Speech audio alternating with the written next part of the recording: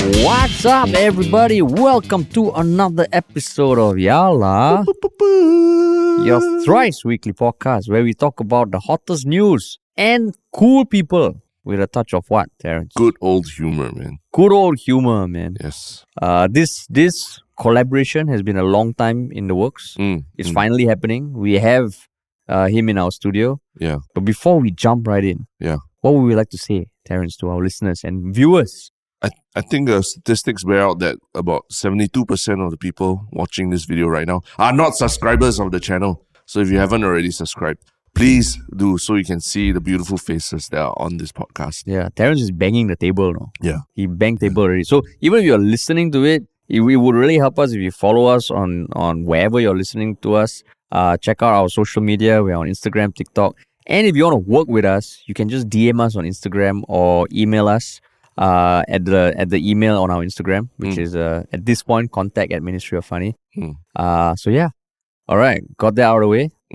Shall we now introduce someone who he does a lot of things. Creates content online. Got podcast also. Recently got his own web series that debuted on YouTube. And is none other than Jeremiah Chen, founder of Tropic Monsters TV. You can say something now, Jeremiah. Oh, okay, I can talk now. You can talk. I thought there's gonna be a light on air or something. No. Can say light, no. like clap now, talk now. No. Okay. Now I can talk. Can talk. Okay. You must run up to him with a microphone and a $5 note and then, hey, Jeremiah, you can talk now. Yeah, I was waiting for that. What's the context of that, Terrence? Like, what?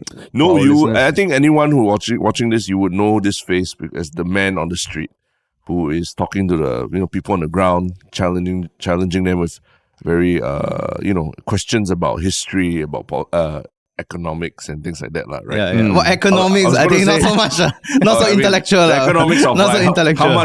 How much do I need to make you answer this question? I never run out to them, test them about like the stock market and all that, economics. Maybe you should, man. I should. Yeah. But yeah, I guess I'm known for that. A lot of people like see me on the street like, hey, you're the Riddler guy. Then they start asking me to ask them a question. Oh, so you're the Riddler guy. Yeah, the Riddler guy. And I guess that's what I sort of brand myself as well. My Instagram, TikTok, and all. The Riddler. Singapore's Riddler. I put the branding. So I guess it worked.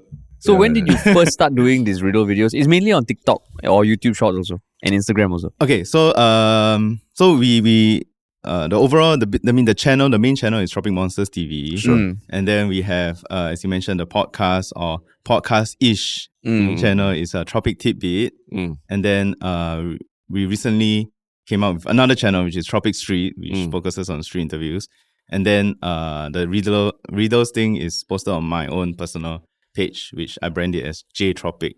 So how it came about is, I just wanted to have my own brand of videos and sort of like grow my own page, create my own content for my own page. So I went with this more raw, real type of video where I just go up to people. Yeah, now it's like, it's not edited, it's not like scripted or anything. I just go up straight to people. I think that's what people like as well. Like seeing their reactions, like, some people are scared, and then you ask them a question on the spot. Although people on the comments may say like, "Wow, so easy," also don't know. But if I come up to you all of a sudden while you're on the way home in the MRT, and then suddenly some random guy come up to you, ask you what is a deer with no eyes or something, and then you're, probably you have no idea what the hell is that. You see what I did there? No idea. I did. Yeah, correct. But you've become you've become quite a fixture, right? Like I think a lot of your videos, you are at places with a lot of human traffic, and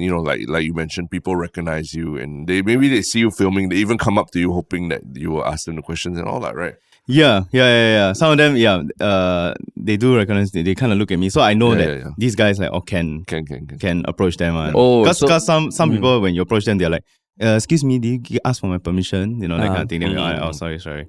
Because you approach them with the cameraman. With a camera in their face, answer this riddle, and then the camera is like... As opposed to like the camera's hidden and you're just approaching them. It's like the camera is right beside me. So at first we started with phone, but then we went on with camera now. But now when you turn up these locations, do you ever get chased away by the people running the the MRT? No. They don't at all, Yeah, surprisingly, no. I guess that's why, that's why you've become a fixture on social media and people. Yeah, like kind of how Uncle Raymond at one point was dancing outside every MRT. Yeah, I guess. But Uncle Raymond got chased away more. But I think he attracts more attention. He puts his tripod there, he stands there, jumps around doing his dance. I'm like 5 seconds in, then after that next moment I'm gone. After the video, I'm like move on to the next location. I'm like always on the move in the MRTs. So they'll never catch me. But MRTs is one of your haunts. I like to find those type of like MRTs linked to the bus interchange, linked to the malls, those kind like Woodlands, Bishan, Tampines, those kind where I can walk to. Like it's like interconnected lah. It's like a lot of place to walk and find people. So, and then like at the bus interchange and MRT are people places where people are just standing on the spot waiting for their bus or whatever. So it's easier to approach them. So these are the short clips that you upload on your own channel on TikTok?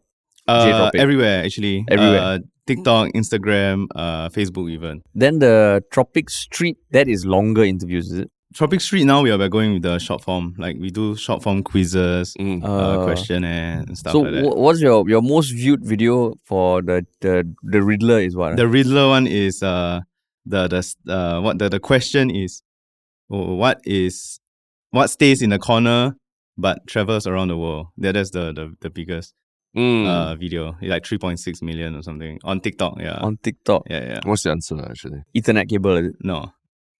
Hey, come on, you have to guess. $5. Well, the question is what stays in the corner? Yeah. So, what stays in the corner but travels all around the world?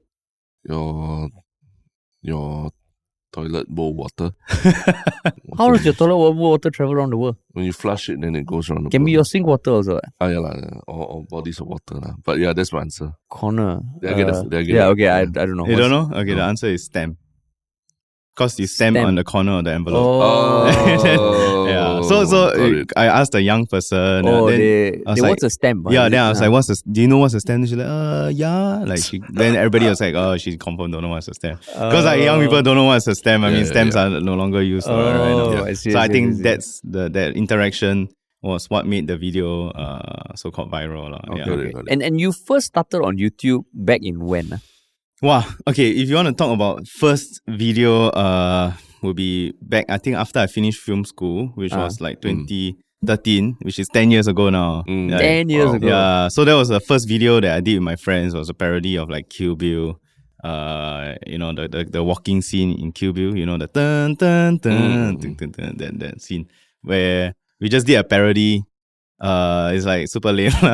But that was like for fun one. Yeah. Then after that, we always do like for fun videos here and there, like maybe once every few months. But I really started going serious into it like 2017. Yeah, 2017, and then 2018 was when like set up the company and all that. But what do you mean go serious into it? That means what were you doing then you transition to something more serious? Right. So after film school, so I always wanted to start my own production company. That's why I went to film school. And because, when you want to start filmmaking, you want to be a certain role, right? You want to be like videographer, DOP, or you want to be like gaffer, or you want to be grip or whatever. So I wanted to be a director. So, I always thought to myself there were maybe 2 ways or 3 ways to be a director. One is you start your own production company, or another way is you work your way up in production, like, start as a director's assistant or whatever, and then slowly work your way up. So that was the long way, right? So I wanted to start my own production company, but I needed the capital. So I initially went into sales. Oh, okay. Because that's the fastest way to earn money. That's also I thought lah. Yeah. So I went to sales. What were you selling? The first ever sales job I did was the on the street charity stuff. Oh, okay. Yeah, it was for this company. I don't want to say the company now, but I was on the streets selling like, hey, hi, do you mind listening to me for 5 minutes? I say, I actually did the charity for, I don't know if I can say or not, but it's a wildlife organization. Okay. Then I was like, okay, you want to, the tigers are, in the wild, they need our help. Would you like to sign up? Like for $2, $20 a month, you can help the tigers, the pandas and stuff like that. But I think I didn't do very well in that job because I think I have this Ah-Beng face. Then people just look at me like, hey, this guy's scammer. And I had like gold hair back then. Then the people look at me like, hey, this guy, what charity or blah, blah. This guy confirm Ah-Beng want to scam my money. So I think it wasn't for me. Then I did a few jobs here and there. And then eventually in 2016, I told myself like, I needed to be more serious in this video thing because I was kind of straying away, becoming like a corporate sellout already. If I did it for a while, then I thought, okay, I need to get back into it. So actually, 2016, I started doing Vine videos. I don't remember. Oh, Vine. Yeah. Wow. So the Vine is like the original TikTok, right? So I started doing Vine back in 2016. That was 6-second videos, is it? 7 seconds. 7 it was mad. seconds. Yeah. You have to cut everything in 7 seconds. The thing I just like really, and you are like limited to 7 seconds. I mean, TikTok now is like short form, but you can post up to 3 minutes or even more now, long videos you can post now. So Vine, but that was like the end days of Vine already. But I don't know why. I mean, I just go and try Then also did the YouTube videos on the side. But also, for money wise, I was a nightlife photographer as well. I went to doing nightlife photography, so I was at the clubs, shooting pictures of like the DJs of groups, like, hey, you want a picture, and then snap them. Yeah, that was my first like media job. Also during the day wildlife, during the night nightlife. That's right. Wow. Nice. Wildlife. Selling charity kind of wildlife. Well, nightlife can be wildlife as well. Correct. So so that's where I met the likes of like Wesley. Or even Aiden. I met Aiden during the nightlife days, the partying days. Yeah. I remember the first video I watched of you guys was you all were parodying the Abing alien in Singapore. So that was 2017. Yeah. So those videos went viral on Facebook. So Facebook was our first platform per se, like major platform where we had numbers, had the viral views and stuff. Yeah, Facebook, like the Abing documentary and the alien documentary. Those were the days. I remember we saw that and like I was thinking, hey, fuck, like by 2017, like the only content in Singapore was like a lot of it was listicles, like type of this. Then when I saw this, I was like, hey, this is funny shit, man. And I don't know how we first connected. Did I reach out to you on Facebook or something? Okay, or on Instagram? I think you first saw those videos. And then I think you actually reached out to Aiden first to get him to act in your series or one of your videos. It was a web series. Web series. He was the Abing or something, right? So I think you saw that Abing video and you because he was the Abing in that character. Yes, exactly. I was the professor. I was like describing what an Abing was. So I think you got him on. Then slowly, when you did, I think. She's a terrorist. And then you got both of us to be both the Abings. And that was the fucking I'm so happy we got you guys because for those of you who haven't watched She's a Terrorist and I Love Her, we wanted to make it as Singapore as possible. So the villains were loan sharks, but they were fronting it with a kaya shop. A kaya toe shop. And you guys were the Kaya boys, the Abings. Kaya gang. It's funny. Kaya gang. Kaya gang. It's funny we are talking about the origins of how we met and all that because I think part of the reason why you're here also is because I think we saw also that when you finished the web series you're working on, which we will get to, you also had a very emotional post that you put on Instagram, sort of thinking back of all those years of your dream of being a filmmaker and everything, right? And then we were one of the photos. We were tagged in it because you were a big part of it, man. Yeah, we're involved in a small role as script consultants. No, I mean, I was very honored that we had a photo as in part of your history. Jeremiah's history. It's a big. You play a big part in the whole series, which we will get to. We'll get to. But I just wanted to ask you, so when you posted that, what was your basically you were looking back at all these years of that you've been hustling and doing it together. So what has this series that you've been working on and all, what has it meant to you? Yeah, so as you mentioned, it's been a long journey. So a lot of people think, okay, because truth to be told, it is only in the past 2-3 years with the emergence of TikTok and us posting on TikTok that I really, as the company really got out there and people actually know me as the TikTok guy. So, y'all know like the Abing documentaries on Facebook.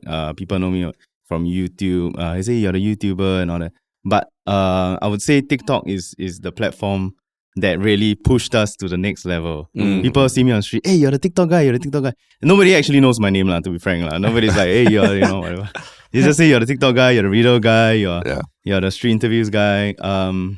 2-3 years, but the whole journey has been actually a long one. Like I said, 10 years, 2013, from the first video, from the dream of being a director to now actually creating this series. It has been a long journey, it has been a tough one. A lot has been gained, a lot has been lost, a lot of friends made, a lot of friends lost.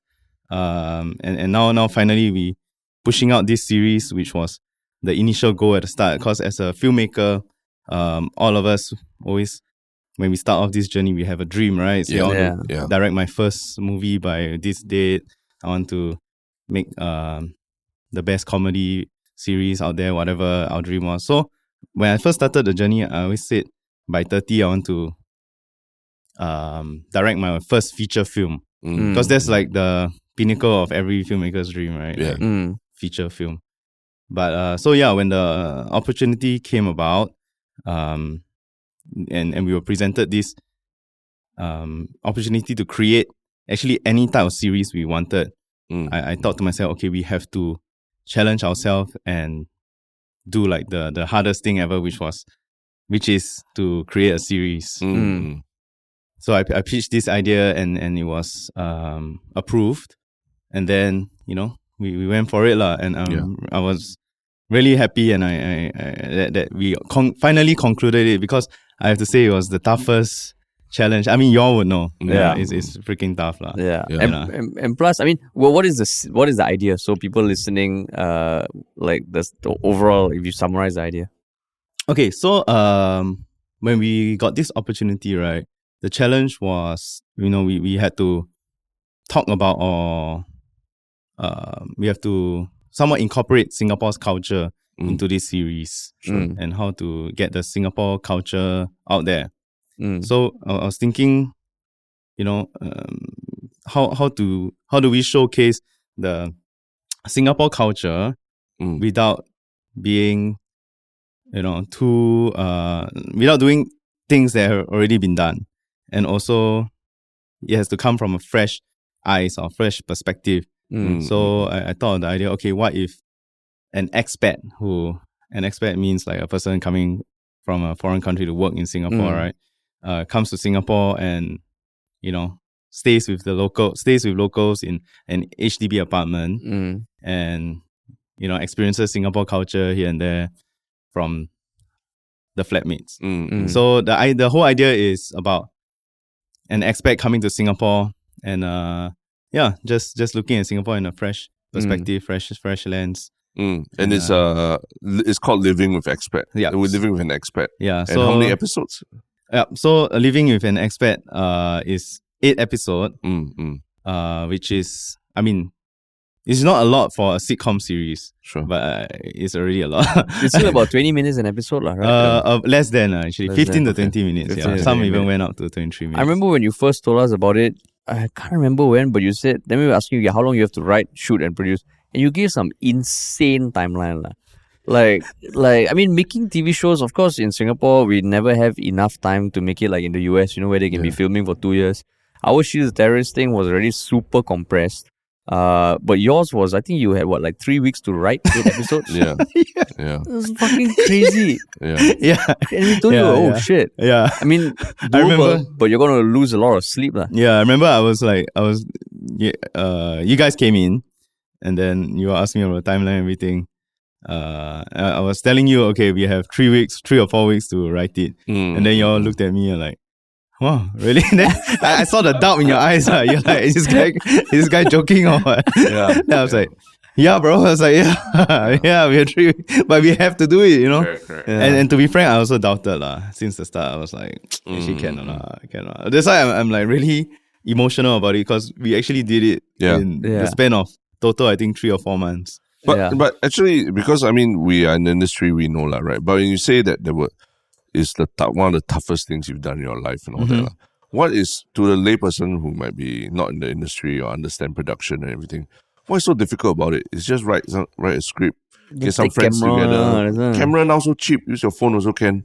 What's so difficult about now doing all the something AI like that? tools for editing, Yeah. hey, Audio, all that. AI tools for scripting also. Yeah, exactly. Scripting. Like, Which what I may was or so may not have difficult? used. Okay, so I mean, it was my first experience. Okay. Coming into this major challenge, which is to produce a whole as series, which was 8 episodes long lah. So I knew I had to get some help. Yeah. So of course I phoned up the experts, y'all. Okay, so I sent out a message. I said, hey, I'm producing this series. I need y'all to, help me out. Not just the scripting part, but actually to consult y'all on the other aspects of the production and whether can do or not. Yeah. And then y'all thankfully answered the call and agreed to help out lah. So for those out there who don't know, so coming up with a script, right, was actually my biggest fear. Coming up with a script, because the proper structure. I don't want to, because okay, in my opinion, the success of a film, whether be it a feature film, whether be a series, it depends on the script. Like I feel that's the most important aspect of filmmaking, like script wise. So I knew I needed to get some help, and the first thing y'all asked me to do was to read some books. Right? Like, hey, go and study. And I was like, okay, boss. I go and study. I went to Kinokuniya and buy the book. Like what? Like uni, have to go and read one chapter. They say, okay, make sure you read this chapter. And I say, okay. I read. Okay, so yeah, because I didn't want to create something that at the end of the day there was no proper storyline, or like when people watch, it's just like, because we can't just do everything based on comedy, like slapstick comedy or just pure funny. It has to have some meaning behind it as well, like some storytelling as well. So so y'all came in. I remember we brainstormed the first day on the script structure and the characters and like overall what's gonna happen from episode 1 to 8 lah. And what y'all gave was damn insightful, and we came out with a lot of great ideas lah, like the mama shop, kind of mama shop. And then actually we wanted the auntie to walk around doing that, right? We came out a lot of characters, funny characters, a lot of good story plot lines, and y'all talked about like the difference between plot and story. So there's a lot of different aspects to think about in just for a script alone. Right, don't talk about like the production thing, but just coming up with the story alone, there's already so many things to think about. So I mean, I was also thinking about it the other day, like wow, like I mean, not that I'm like wow at myself, but like ourselves, but I was like, for the people watching the series, it's just like, oh, it's like that, like got Mama Shaw, got this character, got that character, but actually behind that, we talk about so many things, right? Like we came up with a question, the theme, the theme of the overall, the central theme of the overall story, and how each character connects back to the overall theme of the central story, and then how each character has to be different from each other, but also similar in some sense. Like for example, like Wei Ming, the insurance agent. Actually, we didn't really say it's an insurance agent, but or even like the Raj, the landlord. Like all of them are different, but also same in that aspect, and answers the question to the overall theme of the show lah. So that was very insightful, and in coming out with the whole storyline. But I have to say, there were a lot of. Remember the first day when we came out with the theme, and then from episode 1 to 8, what's going to happen, this. So initially there was the overall storyline, right, which we came about. But I felt the biggest challenge was because that storytelling structure was actually not what initially I thought out the series to be. Because there was, I think that storytelling structure was more serious and more like probably she's a terrorist. It's a comedy like also, drama, but it's more like drama. There's episode 1 to 8. But I wanted to go with more sitcom storytelling, whereby the characters reset at the end of the day, and then they're all just living their lives lah. But I think the overall theme and that storytelling structure actually made a lot of sense. And I think I combined the two storytelling structure into this. Yeah, so it's like a sitcom, but still there's an overall storytelling. No, I'm getting a sense that you're trying to explain to us why you didn't follow our plan. But I think what I have to say is that what you did still to me is pretty amazing, because I think you took whatever you could from the book and everything, but you still synthesized it into something that works for you, for your timeline, for what you're trying to do. So there's no need to explain to us. We're here to find out your process. This is the story lah. I mean, this is the story of what happened. Yeah. No, but basically, I mean, when we watched through the start, the end, the middle, it did follow a lot of what we discussed. Yes. So I was surprised because I remember you telling us, bro, thanks, but I want to make it more sitcom. Yeah. Then we're like, okay, you do you, man. Yeah. But when I saw the whole thing, I was like, hey, actually, a lot of things we discussed were there. Yeah, because I actually registered what y'all say and then digest even the storytelling techniques and so we were right, yes, right. Of course, you're the expert. Can still be Singapore friends, number one scriptwriter. Can still be friends. Remember you say you lose a lot of friends along the way. After this podcast, sorry, Jeremiah. Yeah, if it didn't have all those things we discussed, we'd be like, hey, Jeremiah, just fuck off. Don't ever come on a podcast. Lucky. No, lucky I listened to the teachers. I remember Harish and I were having a discussion about how can we be involved in the project. And this was after we had spoken to you about the timeline and all. And I think after the first meeting or something, I just told Harish, I really wish we could be involved. I'm actually sad that we can't be more involved. Yeah. Because I think the premise and all would be damn funny. Yeah. And I was like, wow, I just wish there was more time such that we can really be involved, because I would also love to be able to work with you on this and all. Yeah, I mean, likewise, I wanted you all to be more hands-on on the production process as well. But I think, there will be much more opportunities to come, right? Yeah. I mean, definitely if y'all would want me as an actor or even anything in your future projects, I would definitely be down. But anything about the whole process of making a TV show that you never expected, that when was eye-opening for you? Yeah. Okay, so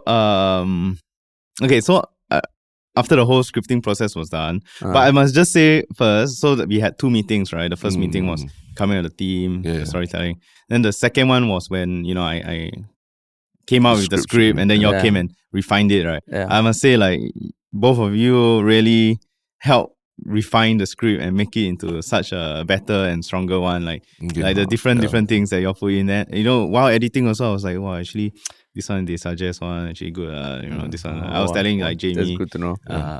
Who is the head editor and also the content manager at our company. I was like, wow, actually y'all really play a big part in the whole process, because like I said, scripting is a very important aspect of the whole storytelling or filmmaking process, and y'all coming in and refining the script really made it into such a stronger story. Oh, that means a lot, man. No, really. So y'all, thank you all for giving your input and feedback. Anytime, man. Yeah. Okay, but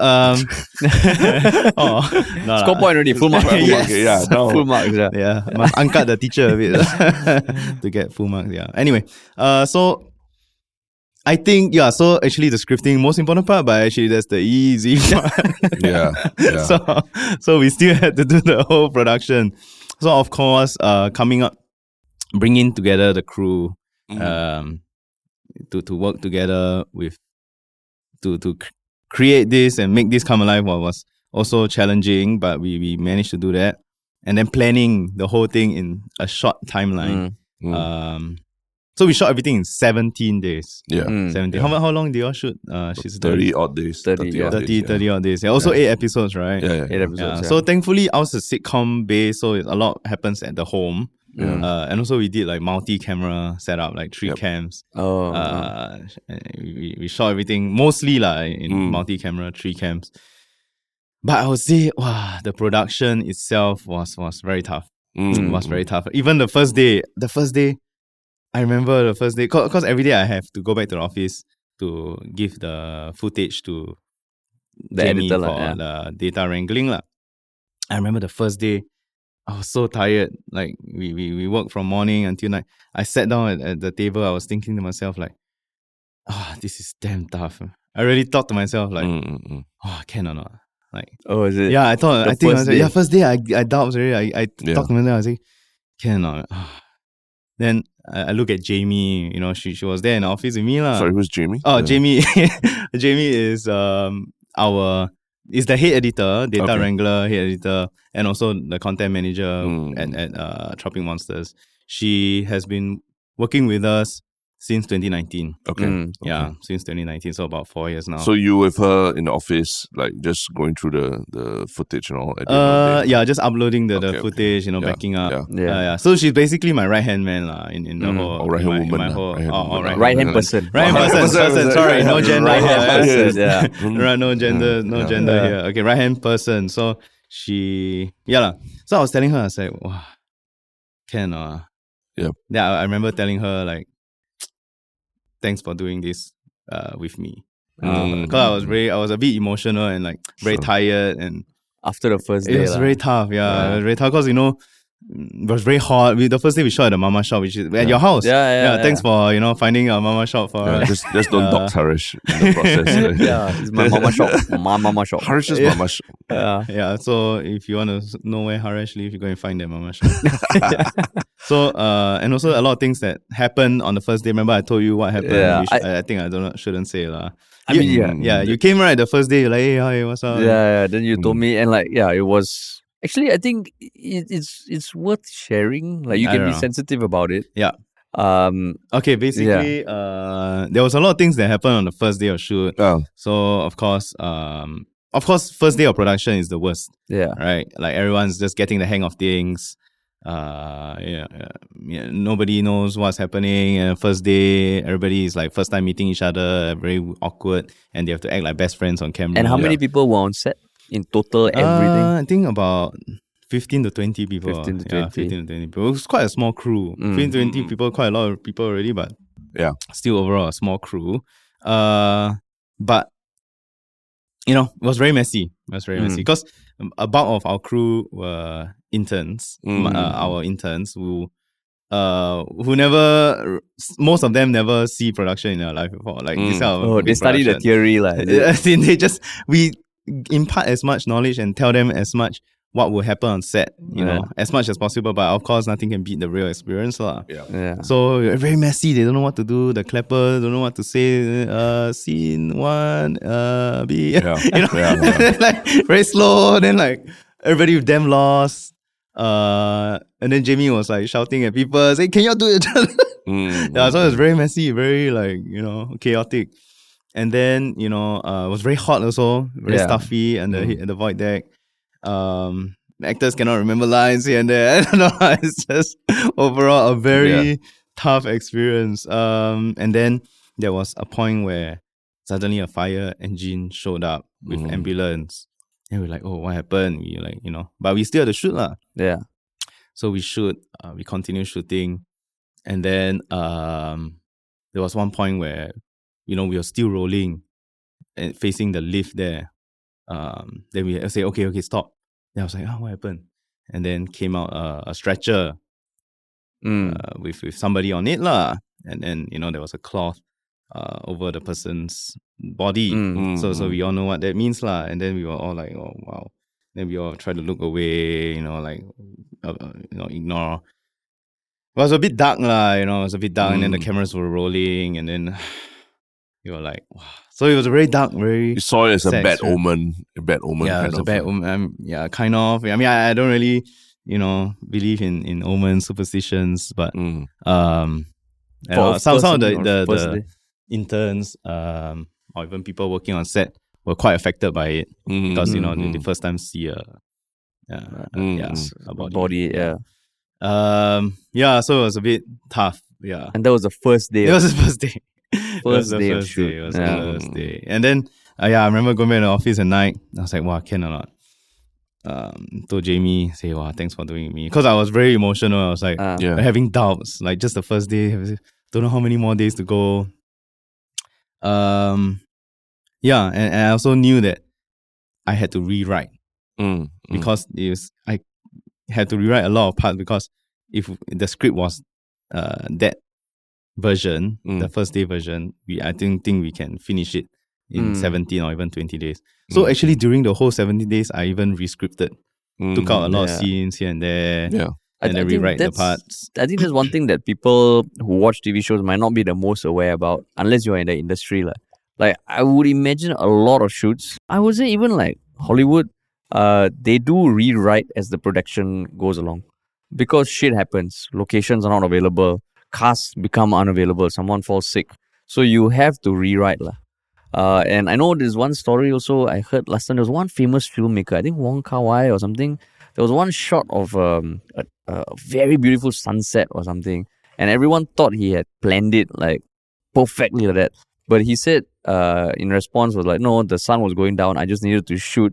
We put the camera here and it just happens. And that's one thing that I learned from filmmaking. That anytime you see a beautiful shot on screen, you can plan for it, but you never really confirm it until it happens. And sometimes it's even stuff you don't plan for.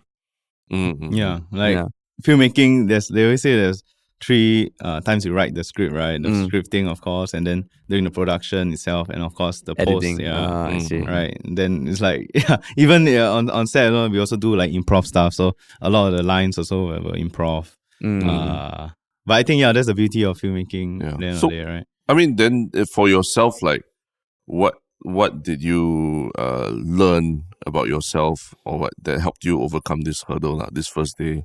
A lot of questions and problems. I'm sure, because I mean, for me, also my first time doing it when I was directing and all that, I think I also learned a lot about myself and areas that which I need to be better at and all. But for yourself, what was the one big thing that you took away as a director or a creative leading this project? I think for me, yes, on the directing part, it actually challenged me, creatively. But I think what I learned and what I felt, I grew as a person was being a leader on set, how to actually manage the crew, lead the crew, because a lot of the morale were down after like halfway through, or not even halfway through. A lot of people's morale were down. They were like tired. They were like complaining because a lot of weekends burn, a lot of OT. So it was like how to motivate the crew and to bring everyone together. And I mean, I don't know about you guys and your productions, what happened, but actually behind the scenes, there's a lot of drama as well. There's a drama happening in front of the camera, but there's, I think, even more drama happening behind the camera. People start turning on each other, start backstabbing each other, start bitching about each other. People even like bitch about me. I mean, like, but it's about how you manage and how you bring everyone together instead of pushing everyone further apart. And I think that for me was and more of an eye opener rather than what happened in front of the camera. Because what happened in front of the camera, yes, but it was all planned already. Like the scene, what's gonna happen, the camera angle, the sound, whatever. It's more or less planned, so it's more or less visioned. Right? I mean, we already envisioned it. But I think behind the scenes things is you don't plan on. Like this person fight with this person, or like the crew members unhappy, tired, start to doubt you, stuff like that. Which all these things you cannot plan. So it's how to work on that. It's more. I mean, that was actually more of an eye opener for me. I totally agree. That you start to realize, like, keeping up morale during a production is actually half the battle, right? I'm sure you can get the best shot and the most creative thing, but to be able to communicate that to everyone such that they want to do the job with you, that's actually the harder part. Correct. Our shoot also there was drama. The third day itself, we had to ask someone to leave the set. Oh really? Third day, my set. Not so dramatic. But again, there was a lot of moving parts, like people not happy with people and all that kind of thing. And then you kind of, and the I guess the difficult thing is that you have to balance creatively what you want to achieve with like, okay, you have this group of people who don't like each other, then how do we get them to, still get you to where you need to be? Exactly. And for me, the goal in my mind was always have to finish. No matter what, I don't care you fight with this guy, but in my head, I always think to myself, have to finish this project, no matter what. So I have to think of ways how to, solve this problem, solve that problem, and do it in the most calm and efficient way and the best way possible. Because I always search on internet last time. Okay, what does a director do? Yeah. On Google is like when young that time you want to know what this role do, what that role do. Then they always say a director is responsible for every aspect of production from start to end, something like that. So I was thinking to myself, okay, so the director, I need to see this through and I need to finish. Because halfway, if suddenly this guy fight this guy, then they don't want to work already. Then this person not happy, then suddenly just don't want to come, or a key personnel don't want to work anymore. Then it's like fail already, alright? Then it's all on me. As the director. So I always thought to myself, as director, I must make sure everything is finished and finished well. Yeah. And sometimes you even have to be counselor, right? A mediator when people argue. Get people fight. to shake hands. Okay, you shake hands with him. Shake hand with him. Shake hand with him. Okay, ready? Okay, then or next day, the girlfriend or the person call you, and then you got to talk to them and all. But actually, one interesting thing is like, because I mean, quite in parallel with what we experienced as well, like doing YouTube, doing social media, shorter content and all. They're now doing a 17-day shoot. What was the big jump or the big leap between these two mediums? Boom. I think overall is the consistency of the film and the characters, stuff like that. Because in the past when we did our short form content, or even like street interviews or on the street readers and stuff like that, it's just a one-off thing. Like just do that video, then okay, it's done. Yeah. But now it's like, I mean, doing a series is like you have to be consistent from episode 1 all the way to episode 8, or like day 1 of shoot all the way to day 17 of shoot.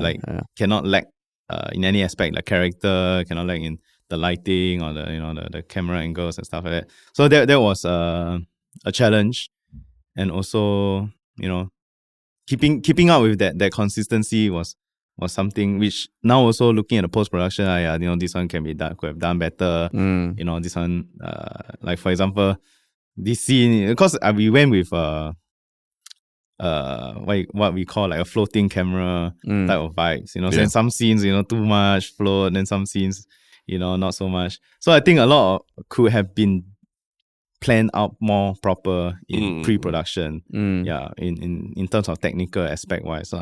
So because in a YouTube video or in a short form video, once you post already, it's just a few minutes. We'll do better the next one. But this one is like the whole episode is all linked together. I mean, the whole series is all linked together. So it's like the consistency must really be there from day 1 until last day. Can you describe the moment you said do you normally call it's a wrap on set? Yes. Like the final it's a wrap. And you went home that night, right? How did that feel? Okay, so we started off the first day at Dakota. Oh shit! I just saw. It's in the credits. Anyway. I just say your house. Full address already in the credits. Haresh's where Haresh stay? Dakota. Fuck no, Jeremiah. I messed up. No, but it's already on the end credits anyway. So we started the first day, then we ended there as well. The mama shop there. So I remember, getting everybody in, and then to be frank, when I say okay, it's a wrap. I mean, just to be honest, the BTS camera was on. Got people behind the scenes camera, behind the scenes camera, not the Korean band BTS. The behind the scenes camera was on. So it's a wrap. Yay! Thank you everybody. Yay. But I knew in my head there's still a lot more to be done. It's not the end for me. It's not the end for. It might be the end for the cast, the crew. But we just wow, congrats everyone, we did it. But I knew it wasn't the end. There was nothing near the end. We still had to edit. So there was no relief. No, not at all. Yeah, I knew the mission was. Then when did the relief come? Like 2 days ago when we posted the 8th episode. The 8th episode when we posted it, and I told Jamie, I was like, we did it, man. 8 episodes, and then we high five. And then you sang Majula Singapura because National Day. There was a different meaning when the National Day, when the fireworks came out, right? National Day, boom, boom, boom, boom. I was like, that was for me. Sorry, that's for us. Sorry, it's not all for me. That was for us. We did it, 8 episodes. Yeah. And the editing also was manic all the way till the end. Yeah, so I don't know about yours, but because because actually we did this project with IMDA. It was a co-partner. We co-partnered with IMDA to produce this series. So we also have to send them for review. Yep. So actually we were doing it on a week by week thing, man. Like it's like we edit, then we send them like 1 week in advance. Then they approve. Then approve. They approve like 1 or 2 days before you post it. Yeah. Then they approve. Okay, post. It's every week like that, like we're rushing to. Ours was like. Terrence was on holiday in December. Oh, come on, Terrence. I was literally in the bathtub in Wyoming, in my hotel in Wyoming, editing. Oh, right, you're editing my also. wife was sleeping. Editing in the bathtub, sending to these guys because it's like morning in Singapore. But I thought y'all had an editor on board. For offline. For offline. Yeah. No, for online.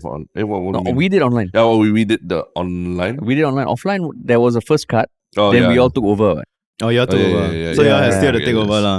We still have to. So for people listening, there are multiple edits you go through, and we got someone to help us do the first round, but it was a good start, but it was lacking the oomph. Yeah. So then we all took over, touch, and then we would send each other angry emails. Oh, really? Y'all fight across the world. Y'all fight each other. Sure fight one. Anytime creative, subjective kind of things. The drama, there's another drama happening behind also lah. So imo is very easy to be passive aggressive. You know, you're expert in that. He's the king of it. Oh, wow.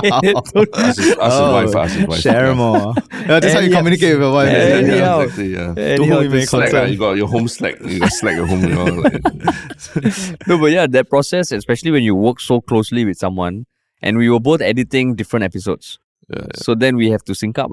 Right. Yeah. So it was a manic rush all the way to the end also. Yeah. But so for you, like, I mean, same. When, seeing the entirety of this process through and all, does it make you want to do it even more or less like that? We have spoken about it. So I always say like, how season 2, just to put it out there. You also always say season 2. And it ends a bit on a cliffhanger, right? Yes. So but we always joke about it in the office also, like how season 2, but I'm always like, okay lah, no lah, rest first lah. I say, wow, damn shag, man, damn shag. And we always joke about it. Let's go back and do street interviews lah. Like too shag already. But street interviews also very tiring, right? No, I mean compared to this thing, a street interview like walk in a park, man. Yeah, tiring. You stand in the sun the whole day, but the edit and everything is not as headache. Because got the edit itself, like so many scenes, and even the audio. Must see with the best audio, the boom, and then the last different take, must use different take. So interview is just how to cut and use the best parts only, man. Then we put some sound effect and some text here and there. But the edit of the shoot, the scripting, the shoot, and the edit, I think this is the toughest form of filmmaking. I mean, I don't talk about movies wise lah, but narrative is pretty tough, man. So yes, I would love to do it again. Sometime down the road, be it maybe season 2 or a different idea and stuff like that. But now I just want to go back to street interviews and doing my $5 quizzes. Just the easy stuff now. But really, a bit. I mean, I really respect that you challenge yourself that way, lah. That it's very easy, as when you're big on TikTok and everything, to just stick to the formula and do what works for you. And there's no guarantee that you do a series like that it's going to go apeshit viral or anything. Yeah. But I think the thing is you wanted to challenge yourself in terms of learning how to work with a bigger team and like consistency in the production. I can totally imagine what you're saying about you just got all these things in the back of your mind. You have to juggle the tone and the characters and all that. Yeah. Every day, day 12 or day 13 of the shoot, you're still thinking about that thing from episode 1 and having to tie it with something you're shooting now. Yeah. But of course, it's also the thanks to the professionals that we're working with. From the crew, like, the people that work with, Douglas, who was the gaffer, DP, and then we had, Wesley, of course, the producer, Wendy, who is Wesley's sister-in-law, who was the first AD, and of course, Johnny, you work with Johnny, right? The sound. So, I mean, we work with, it's a good thing we work with professionals that help bring the set alive, and we don't have to like micromanage everything because they are professional, especially the cast who were wonderful, like Farah. You also worked with Farah before. I actually know Farah from working with. Yeah, She's a terrorist, like she's a terrorist, like yeah. the pilot episode. Yeah. That's when I first know her in 2019, right? And now she's like superstar already. Yeah. So she, but she's a amazing person, she's a friend. And of course, Mila, who we casted as Kate, who actually was a last minute as the casting, expat, as Kate Kensington, who is the expat. Who, I mean, actually we initially got someone else, but then due to like COVID and stuff, like we had the last second recast Mila, which I'd say now is a blessing in disguise. Yeah, like, she was Mila good. is- Like, she was good. It's great. Like she's super professional. She's super talented, and yeah, she's great. And of course, Wayne, who played Wei Ming, he's great as well. He's amazing. He got professional training and all that lah, so he's legit. And then of course Hash is a friend actually from the Nightlight days as well. He's a DJ, so he's not exactly like actor, but I think he did well. He did well. Yeah. So, I mean, just one thing I wanted to ask before. I mean, maybe there's more people that you want to talk about, but for you, what was the most memorable scene in the whole show, like filming and or when you saw the end product and all that? Memorable scene. Memorable scene, I would say. Wow. Both from filming and the end product, right? Can be either way, like that. You when you think back, this was like maybe the hardest moment, or when you had like the most excited filming. Right. Okay, I would say would be the whole presentation, at like episode 7, because that was the whole idea of it all. It's about an expat coming to Singapore and then coming out with this app to help Singaporeans, or coming out with some sort of tech thing, right? We were discussing. So seeing that scene come alive was and finally editing it was it was quite fulfilling lah, like actually seeing, because when we envisioned this series at the start compared to the end, it's all about this scene, like how at the end they have this presentation. Everyone will always think about the end, right? So actually, I would say the presentation was that's in quite episode 7. episode 7. So right now, where would be the best place for people to watch it? It's on YouTube, but can they get like BTS or pictures on any of the other platforms and all? Yeah, so also, I mean, we now that the series ended, we have to think about how we to get the show out there and like to market the show and to promote the show. So I guess this is the first first thing. Thanks for inviting me on press tour. Yeah, thanks. I mean, I haven't said. I wanted to say at the start, but yeah, thanks for inviting me on the #1 podcast in Singapore, man. But it's an honor to be here. To talk about this show and of course, honor to get you guys on board. But yeah, I mean, not so much materials out except for the episodes, but we will post more like BTS and other materials. So YouTube will be the Tropic Monsters TV YouTube channel. Yes, Tropic Monsters is on YouTube, Facebook as well, and we post clips on Instagram and TikTok. Okay. But I also wanted to say just now, before I forget, like just now you say, creating this series and all that. We also took on this challenge because we felt like it was a way to make us legit, in a sense, like more people can see us more seriously and all lah, because we've been doing like funny videos the whole time, like Abing documentary, YP, and like street interviews, all those production. But creating this series is also a way to make us seem more legit. Like we can do this production, like this type of productions, and this type of storytelling. But I'm a bit fearful though, because I have to say, in every YouTuber's journey, from your days, and they always have this cycle where they create content, create funny videos, and then but when they start creating this type of series, right, that's when they stop creating content. I mean, like you guys, I mean, come on, man, where's the content from you guys? The MOF, what happened to the page? So, but I would like, I mean, that's not what we are going to do, lah. I mean, I have to still focus on creating our content, because that's our primary. But of course, you all have moved on to greater things like the podcast. But and I mean, stuff even like that. looking back, like we do realize that was that the best thing to really put all our eggs in one basket? So it was a learning for us also. Right. So y'all would have done it differently? Like Maybe. you would have gone back into doing like YouTube style content? I think, it just, I think to say, it's hard to say because the whole social media landscape evolves so fast. Yeah. You're away from YouTube, from social media for 1 year, and then TikTok just suddenly erupts. Yeah. And then we're like, huh? And then COVID happened. Yeah, COVID happened. And then we got fucked by that Filming. whole thing. Yeah. So we you can save. Yeah, of course. Of course, Oh, dude. sorted. How Yes. many times Fuck. lah? That means you never. Fuck. Yeah. Yeah, Okay, let it out. But we're climbing out of that hole for quite a while. And then we kind of had to figure things out. So I would say it was both in internal, external push and pull factors about why we didn't continue with doing regular stuff on YouTube. Yeah, it's very fast. The social media, like just 1 week you stop posting content, people forget about you. Forget. Like who the hell are you?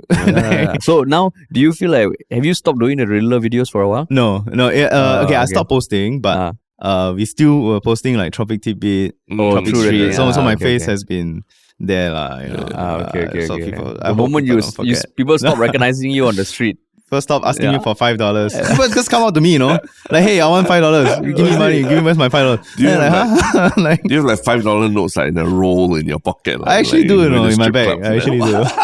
Like, always prepared. People really round up to me, ask me for $5. So I'm like, always prepared. So take it lah. Every month you have to go to the bank to change like No, I have $5 notes. like $1,000 for $5. No, I'm not kidding. It's serious. Oh, really? I'm kidding. I'm real. So you're basically saying on this podcast, which is going to be heard by a lot of people, that if they see you in public, go up to you, ask you for $5, you will give them $5. No. You have to answer a riddle first. And agree to be on camera. You have to answer the answer. Yeah, riddle you have first. to answer a riddle first. And Yeah. sign the talent release to be on the camera. Okay. No lah.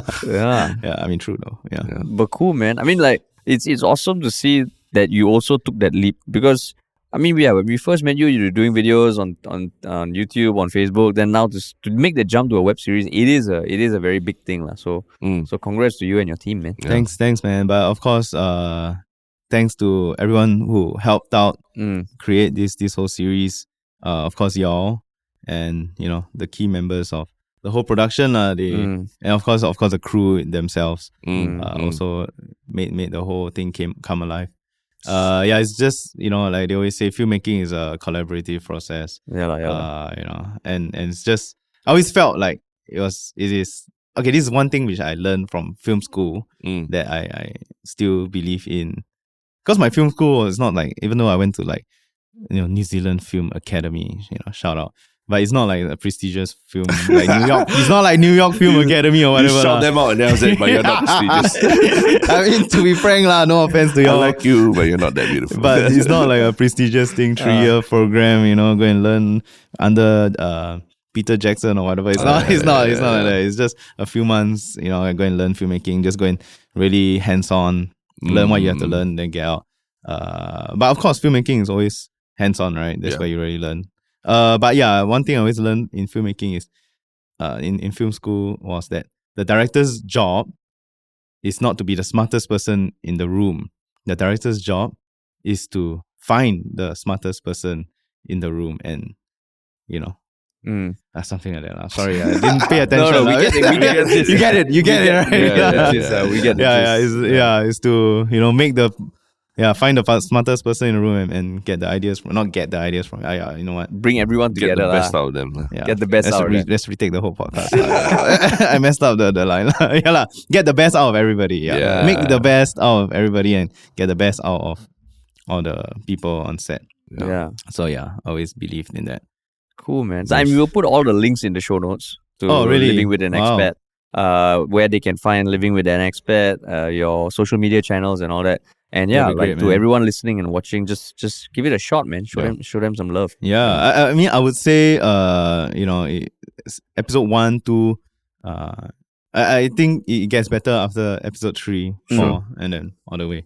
Yeah, episode 1, 2 more character development. And then some people might find it too much, too over, like too Singapore. With all the Singlish and I mean, it's a Singapore series. Yeah, it is a Singapore series. Yeah, And it's like really... Embrace it. Yeah, embrace it. Yeah, I just want to say... Just the day after National Day. Don't need to apologize for being Singaporean. Yeah, no, but that's because Singaporeans are very critical though. They were like, don't worry about that. This part is cringe, it's too much English, The fact is, if they still comment, it means they care about it enough to actually take the time to comment. Yeah. I mean, fair enough. But I'm just saying, everything was done intentionally, how it's like overbearing or like too much Singapore. Because I mean, the eyes of an expat, that's what when you first hear Singlish, you'll be like, what the hell is that? Like what la lay, all the lepak or whatever Singlish or just come into right in your face. But we are very proud of the series. Yeah, we are very proud of the series. Sweet, it came out,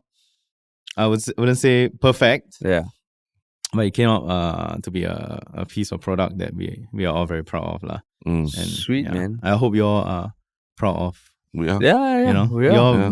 We all, like I said, you all have been a big part of it and really helped make it into a much better product. Like without you, I really, the script wouldn't be as strong as it is now. Cheers, man. Thanks so much, man. No, cool. Thank you both. Yeah. I hope we can work more on more stuff, man. It was fun. Yeah, definitely. Yeah, overall, definitely. It was a fun experience, I would say. Yeah. Like, I at the end of my emotional, heartfelt post also, I did mention, was it worth it? Because, I burned a lot of weekends. It's just 4 months like that gone, since May. I said, what? It's August already. I don't even know. What the hell happened in the past 4 months? It's just non-stop working. Every weekend, me and Jamie in the office editing. It's like, my youth gone.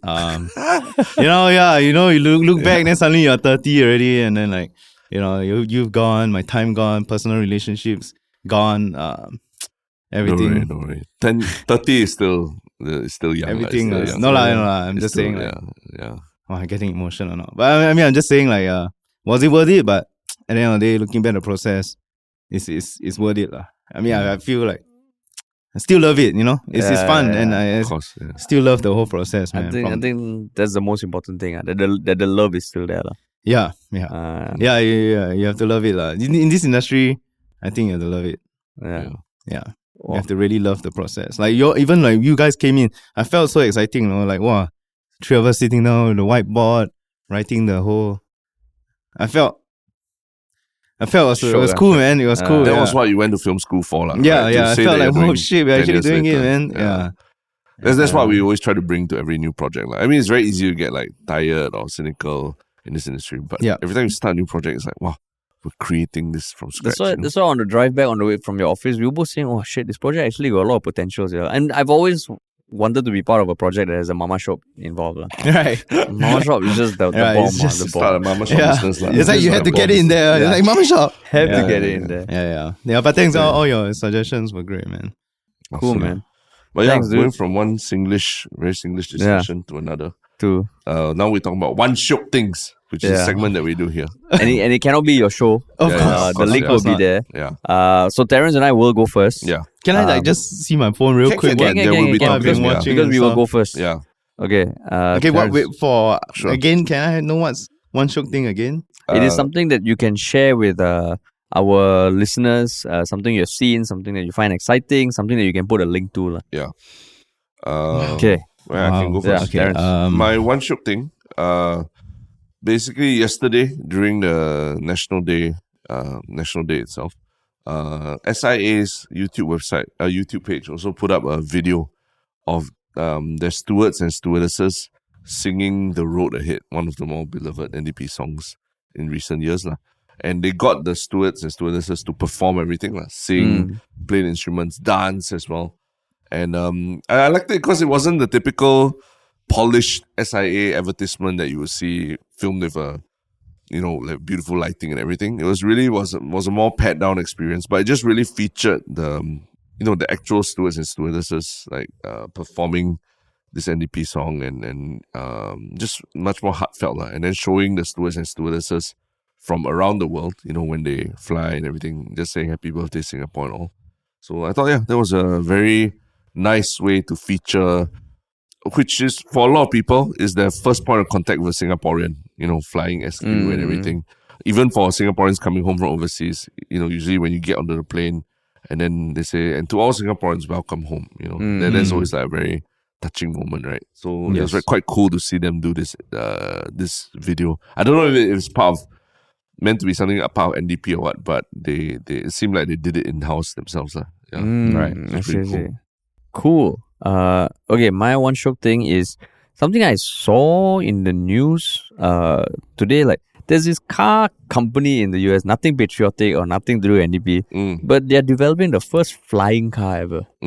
And the company is called Aleph, ALEF, and you can pretty much, if you pay $150, it's a US company, you can like reserve one of those when it's still a few years from development. But how it flies, right, essentially is, if you've seen Back to the Future, you think the car flies the same way it drives, like, it's horizontal like that. The way this flies, when it takes off, if I can try and describe it, the car itself goes vertical while your seat remains in the same position because it's in like a sphere chamber, and then it just flies forward like that. Wow. Yeah, so they've actually done a prototype. It works. But I just thought, oh, fuck, like, you hear all this talk, but this actually is quite cool. Wow. I don't think you can bring it to Singapore or even when production starts. I don't know when production is going to start, but just conceptually, it's like, oh, shit, that's pretty cool. That's cool. That's pretty cool. And all now, right. Over to you, Jeremiah. Wow. One shock thing. So it's something that I've watched. Don't stall. Stop stalling. Yeah, oh stop my stalling. gosh. This is tough. Okay, I just think that how speaking about NDP, I this year, there's a link to watch NDP online. Yeah. And then there's a live comment section going on. Yeah. So I don't know. I just felt that that whole comments. I watched the NDP live with that comment section. Yeah. I actually felt like the comment section was is showing how media has changed, and now we are watching something live. In the past where we watch NDP with family, we can only discuss it amongst people who are watching it in the same home. But now it's like everyone just on the comment section, just commenting. And it's quite funny and some of the actually Singaporean, I don't know, we are like jokers or whatever, but all the comments just like making fun non-stop about the NCC people coming out then holding umbrellas, and then they're like, hey, are they holding umbrellas? And then everybody was like, hey, yeah, why are they holding umbrella? And it's like everybody just talking, and it make it a much more enjoyable experience. There's even a guy who say, you're stupid lah. The whole umbrella because when raining you can use what? And it's just damn lame lah. But then it's just like it makes it I don't know, like communal experience. Yeah, communal experience. Like now you can talk with the whole Singapore. Watching. Even the admin got in on it. Like the admin was like commenting, talking to the people. I just felt like Singapore how much things have changed. And also Singapore has 58th birthday, from the start when we were just like, I'm going into the whole, national day. Thank you, Lee Kuan Yew. But I'm just saying, now it's like we are all just talking, making fun. But it just, I don't know. That's my That's take. fine, man. Yeah. Because I think now you can, if you rewatch it, hopefully they enable the comments. No, but some of the comments, but also the Singaporeans, everything also complain. Make fun. Everything also we like to make fun of ourselves. Like just we see one thing about on MDP, then hey, why like this, or like they make fun of this, make fun of that. Like we don't take ourselves very seriously in that sense, or we don't see ourselves as very up. But cool, man. Yeah, that's my one shock thing. Sorry, it's not. No, that works. That works. Since you're talking about NDP and stuff. Cool. That's a shock thing. But thanks so much for coming, man. And hopefully we can work on something again in future. And congrats on finishing this. Yeah. Thanks, man. The fireworks were for you, man. No, for us, for everyone who worked hard on the set. But it was a bit lost, I felt a bit lost because I've been working on this for 3-4 months, and then now we finally posted the last episode. I felt a bit lost, and then till today, I'm a bit lost. I mean, it's only been 2 days. It always happens. Yeah, it's just like, what now? But of course, we'll still continue creating content, our usual stuff. But just what's next is the question on my mind.